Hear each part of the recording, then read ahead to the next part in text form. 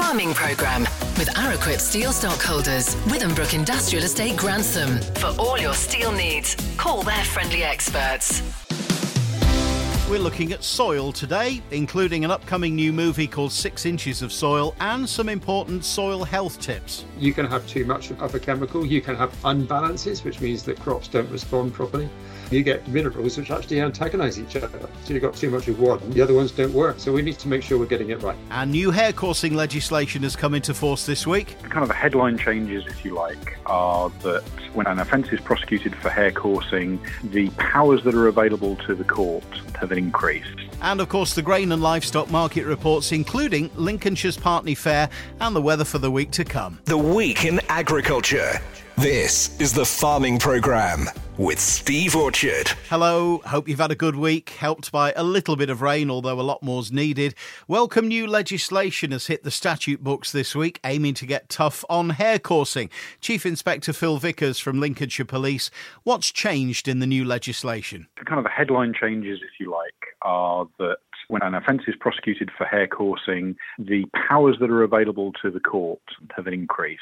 So typically in the past, where a conviction resulted in a fine, maximum that we were seeing was maybe £900 or thereabouts. Really want to emphasise, not critical of the courts. They were using the powers and the guidance that was in place for them. But that's been really frustrating, particularly when Lincolnshire Police, for example, have been seizing dogs at every opportunity, and the cost of doing that can be in the thousands of pounds. Now courts have the power to impose an unlimited fine. So they can look at the impact on the victims. They can look at the benefits that the offenders have seen and can impose a fine that more properly reflects the bigger picture, if you like. The new legislation also gives courts the power to impose a prison sentence of up to 6 months. So that's a big step in the right direction. There's a couple more things as well. So from a policing point of view, Lincolnshire have been quite determined in seizing dogs at every opportunity. But there's a significant cost of kenneling those dogs for often a prolonged period. What the new legislation does is it gives courts the powers to recognise that cost that traditionally has fallen to the taxpayer, and to impose those kenneling costs on top of any fine or prison sentence that might result from the conviction. And it's not uncommon that in Lincolnshire we might have seen somebody convicted and receive maybe a £400 fine, but actually the kenneling costs might have been in the thousands of pounds. So that's a big step in the right direction. It's a hugely impactful tactic. You know, you're taking away the tool, the dog that's being used for the offending, and really impacts not just on the force that seizes the dog, but more widely, it makes rural communities safer. There's one other power, and I think this is a real big one for us, that courts will now have the power to disqualify offenders on conviction from keeping dogs for an indeterminate period. So the court may say that it's appropriate to disqualify somebody from keeping dogs or being responsible for the upkeep, the welfare of dogs for 3 years, 5 years, or whatever the court sees is proportionate and appropriate. Well, as a power, that's something that we as police can enforce, and we already do where people are convicted of cruelty offences, for example. But it makes those offenders toxic in that offending community, that you don't want to be out hare coursing with somebody who's got a disqualification order, because what comes with that is a greater penalty for you and a far greater risk of losing the dog as well. So there's a raft of changes that come into place for the courts, and they're really positive. They'll have real impact. And we already know that offenders are talking about it, and they really aren't looking forward to this next coming season. So, big step in the right direction. The changes come as a result of a campaign led by the CLA and the NFU. Regional Director of the CLA, Kath Crowther, you must be really pleased finally to see this in place. Yeah, fantastic news. It's a significant victory for the CLA and all the other organisations that we've been working with to lobby for tougher punishments. So great that it's been brought in now in advance of the hare coursing season. I suppose the difficulty always with hare coursing is it's a very rural, I was going to call it a sport, well, could just call it a crime. And it's very, very difficult to police such a large rural area as Lincolnshire, isn't it? Very difficult. You know, Lincolnshire is a very large county. It's great that, we were successful in lobbying for a rural crime team in Lincolnshire. but they've got a huge area to cover. They need the right equipment to be able to go after these people who, sadly, the coursers are not nice people. And we need anyone who sees hare coursing happening to be calling 999 if it's actually happening, 111 if it's after the occasion. The important thing with the new powers is we need the offenders to actually be caught. So we're now in frequent contact with all the police forces, including Lincolnshire, to make sure that they have the right resources to catch the offenders so that the new powers can be utilised, and also that the magistrates understand the new powers and they understand the fact that hare coursing isn't just a few dogs chasing some rabbits. It is a serious crime, often associated with wider criminality. Thanks, Kath. Kath Crowder, CLA Regional Director, and to Lincolnshire Police Chief Inspector Phil Vickers. Great to see the legislation in place. Let's hope it really makes a difference. To the fields we go now. Our crop doctor Sean Sparling is enjoying a well-deserved break, but we're going to focus on soil this week and next. Perhaps the most important asset a crop farmer has. Do we look after our soil as well as we should? There's many theories and opinions, but what's the best way to keep it healthy?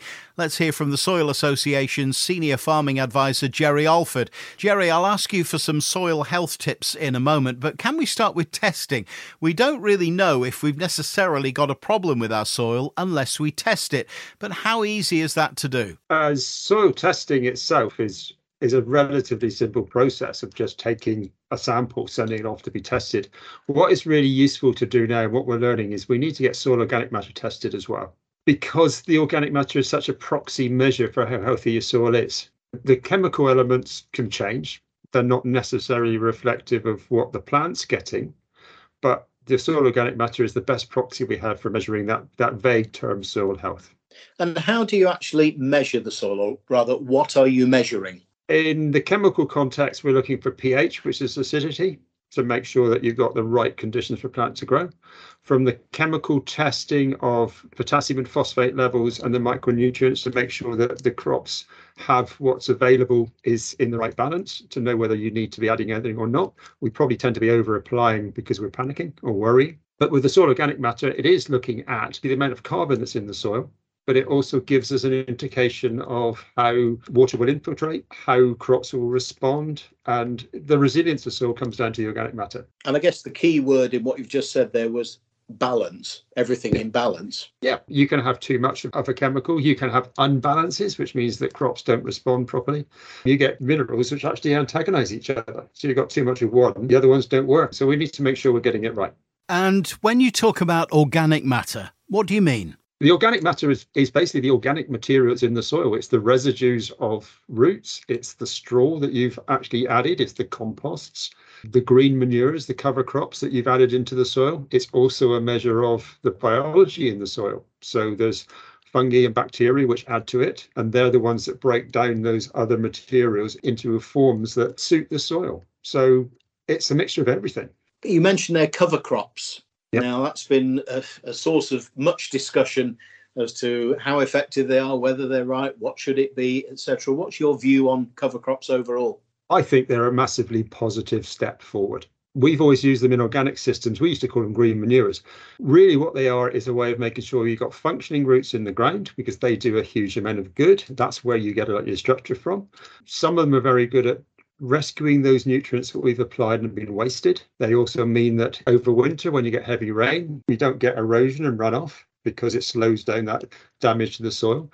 And all in all, if you can make them fit your system, or rather you need to make them fit your system, because then they become really useful. Obviously, if you have a rotation which is all autumn sown, it's difficult to get them into your system, but it's still possible. You can actually put the seeds into the growing crop before you harvest, so you've already started to germinate. Just fill that little space. If it's possible in your rotation, do it. And is there is there one crop that's better as a cover crop than other, or does it just depend on where you are, what your soil is, what other crops you're planting and so on? Yeah, obviously you want to be making sure that you're not putting in cover crops that create a disease or pest risk to the crop you want to grow in your system. Linseed, which I know is a crop that a lot of people grow, but it's really, really good for roots. It's a really brilliant rooting crop. Other crops like buckwheat, Phacelia, they're deep rooting. Buckwheat, for example, is really good at sort of going down deep and harvesting those nutrients which are deeper in the ground, bringing them up to the surface. So again, you can reduce your inputs in other directions. So it suppresses weeds. So it has a double whammy in that one. It has another better role. And many farmers have moved away from the traditional method of ploughing fields towards no-till, min-till. What do we need to take into account before we move in that direction? I think the line that people take on this one is sort your soil first and the drill will come later. If you sort of assume that you can just put a direct drill in and life will be perfect, then there's a lot more that goes on before that. The cover crops and direct drills have to go together, because you creating that surface structure whereby you've got that porosity, you've got the water infiltration, you've got that organic matter and the bugs and bacteria and fungi working in those top few inches.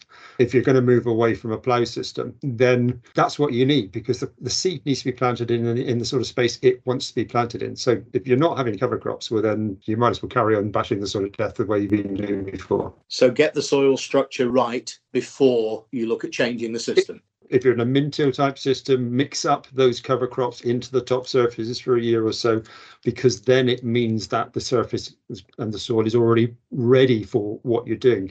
Soil is a living thing. If you suddenly change your diet tomorrow, what would happen? And I think we've got to think about soil in the same sort of sense. I guess your advice to anybody, any farmer, would largely depend on soil type, wouldn't it? Oh, absolutely. Yeah. You can't sit here glibly and say this will work for you, because you might be on a sandy soil, you might be on a peat soil, you might be on a clay soil. Everything has to be taken in balance as to what works on your farm. One size fits all does not work in farming.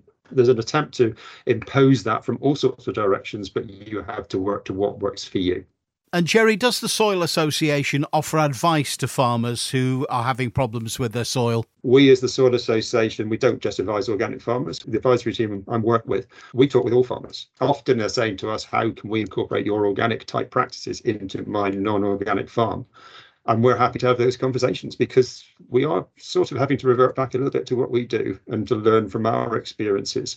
And we're more than happy to share, because we want to steal from you guys the tricks that you're doing, if we can do them without the inputs. So it's a balanced thing. So talking to farmers who are already doing it and find out how they're doing it. Someone with a similar soil, someone who's making the changes, pick his brains, because we aren't competing with each other in reality, because we're actually should be working together a lot more. Many thanks to Jerry Alford, Senior Farming Advisor at the Soil Association.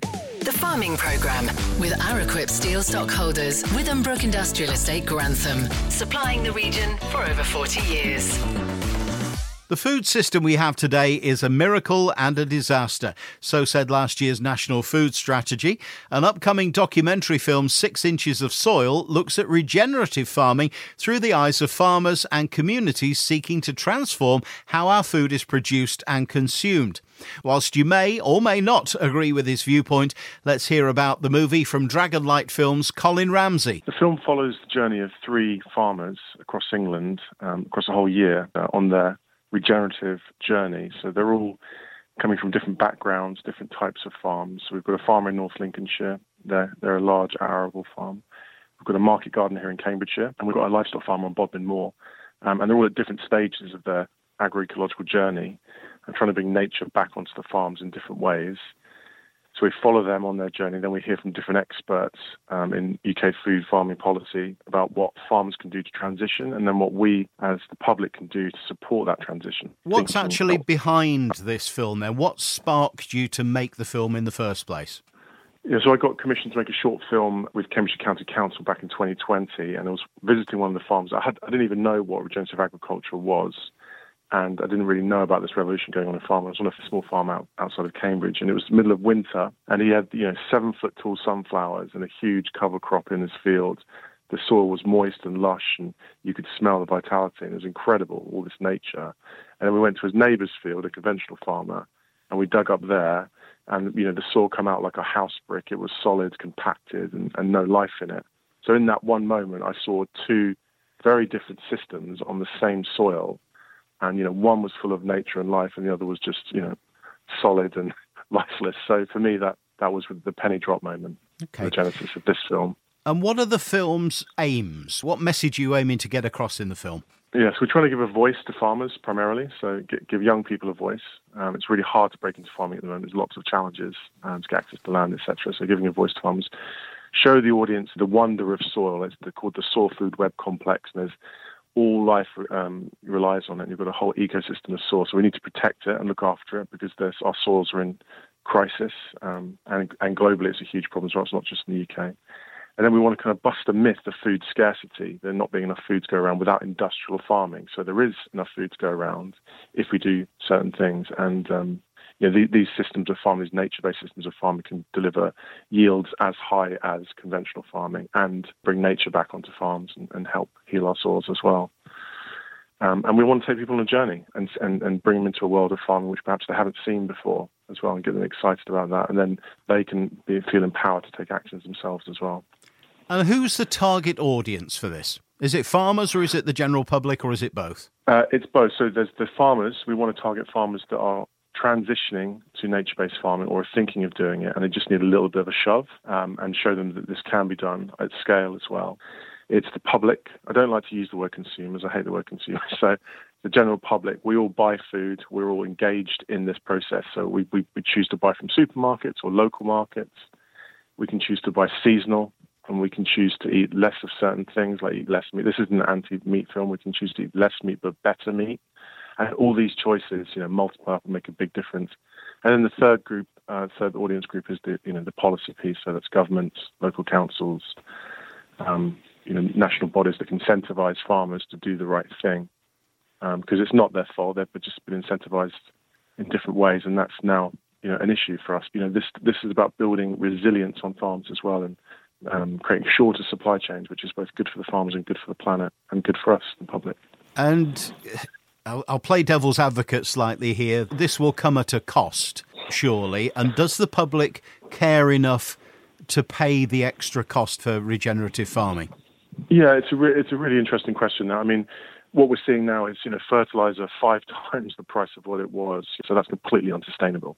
And all the chemicals that rely on those fossil fuel-based products are also going up. So the cost of inputs is increasingly high. So, nature-based farming techniques don't use all those inputs. That's one thing. And also, over the long term, you're going to see comparable yields. That's what we're seeing in the farm. That's the conversations we're having. In the short term, there's always a bit of pain, of course, when you transition. And I think it's just incentivizing farmers and supporting farmers in that transition as quickly as possible. And the trouble is we're addicted to cheap processed food. And there's no reason why you can't have healthier food, at the same cost, or maybe slightly a little bit more. But then you know that money is going to a farmer, and they're being properly compensated, and they've been undervalued and underpaid for a long, long time. And so it's about reorientating that market towards nature-based farming and localism as well, and community as well. So there's lots of things that we can do and create, a circular system where everybody benefits, really. Thanks, Colin. There's more about the project at 6inchesofsoil.org. Next week, we'll hear from one of the farmers whose story the film tells. Any comments? Email farming@linksfm.co.uk. To the markets we go now. A busy week for Louth Livestock Market with the usual Monday sale and Friday's Partney Fair. Morning to auctioneer Oliver Chapman. Good morning, Steve. This week's weekly roundup from Louth, starting with Monday the 1st of August, sees prime steers sell to £1,507 for F. Wallace and Sons of Biscathorpe, and 260 pence per kilo for J&S Brooks of Strubby. Prime heifers top at 230 pence per kilo for J.E. Holden, and gross £1,257 for H. Fotheringham and Sons. That wraps the cattle up. Moving on to the lambs, which sees an all-in average of 242.49 pence per kilo, with the top this week for H. Smith and Sons of Thedlethorpe at £144 per head, and the pence per kilo section topped by E.J. Benge at 317 pence per kilo. Onto the cull ewes, and a very, very similar number forward sees a top for the Shaw Brothers of Binbrook at £160 per head, to leave an all-in average of £102.99. That wraps Monday's market up. This week also saw our first special show and sale of breeding sheep and store lambs, formerly Partney Fair, which took place on Friday, with a tremendous show of 1,232 sheep on offer, which would be one of the larger entries seen for some years, and a tremendous trade from start to finish with plenty of barriers broken and records made. The show was kindly judged, the breeding sheep, by the Crowder family, so a huge thanks to Mark and James for doing that. And the store lambs and ewe lambs were kindly judged by Mr. Alan Peck of Norwich. Starting with the MV accredited tups, which saw the champion and first place shearling or older ram go to Sollaby Charolais with the 3-shear Charolais ram, which sold away to the day's leading price, and also probably a market record for some time of 1,200 guineas, and making its way home with Emily Skaman of Saleby. Breeding rams all in average 784 guineas. The non-accredited rams topped for DJ Summers and Sons of Gainsborough at 800 guineas, while the MV accredited breeding gimmers topped at 250 guineas for T. Blythe.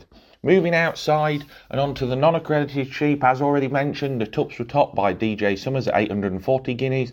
The breeding females were topped by Peter Robinson, regular vendor, selling to a high of £218 for a pen of Texel Cross gimmers.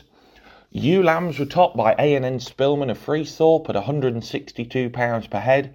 And the store lambs, which saw a tremendous show, topped for the first prize and champion pen from Middleton Brothers at £98 per head to leave an all-in average of £79.89. Huge thank you to everyone that's been and supported this week, both buyers and vendors. We look forward to seeing you all tomorrow, where we're back on to our regular weekly sales of prime and cull cattle and sheep. This is Oliver Chapman from Masons and Louth Market, and thank you. Thanks, Oliver. And with our weekly look at the grain markets, Openfield's Alice Killam. Good morning, Alice. Morning, everyone. This report may find some of you taking a breather, having finished harvest, and some of you still getting stuck into combining. We could be in for a quieter month than usual, but I have no doubt you'll all find ways to keep yourselves busy.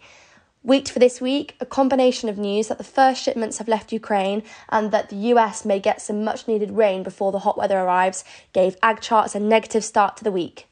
Unsurprising news from the EU Commission regarding the struggling EU maize ratings.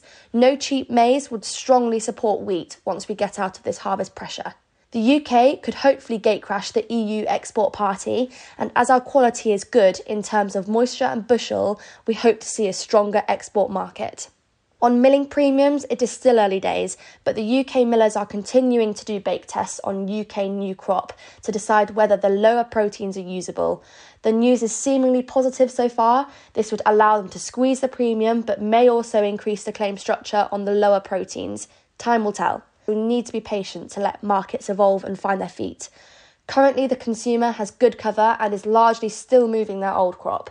Much will depend on their cover further forward and if they must compete with an export programme. This may shake up both the feed and milling market in the future. Ukrainian grain starting to leave Odessa has been in the headlines also. This is of course a bearish story for those looking for a bull market, but the pace is slow.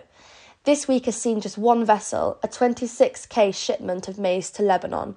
We are some way from the 20 million metric tonnes being quoted as the saviour to solve rising food prices, but 3 more are being reported to be ready to leave today. There is also an argument that ships leaving the Black Sea might not be in a hurry to return, but for now the headlines are that exports are happening.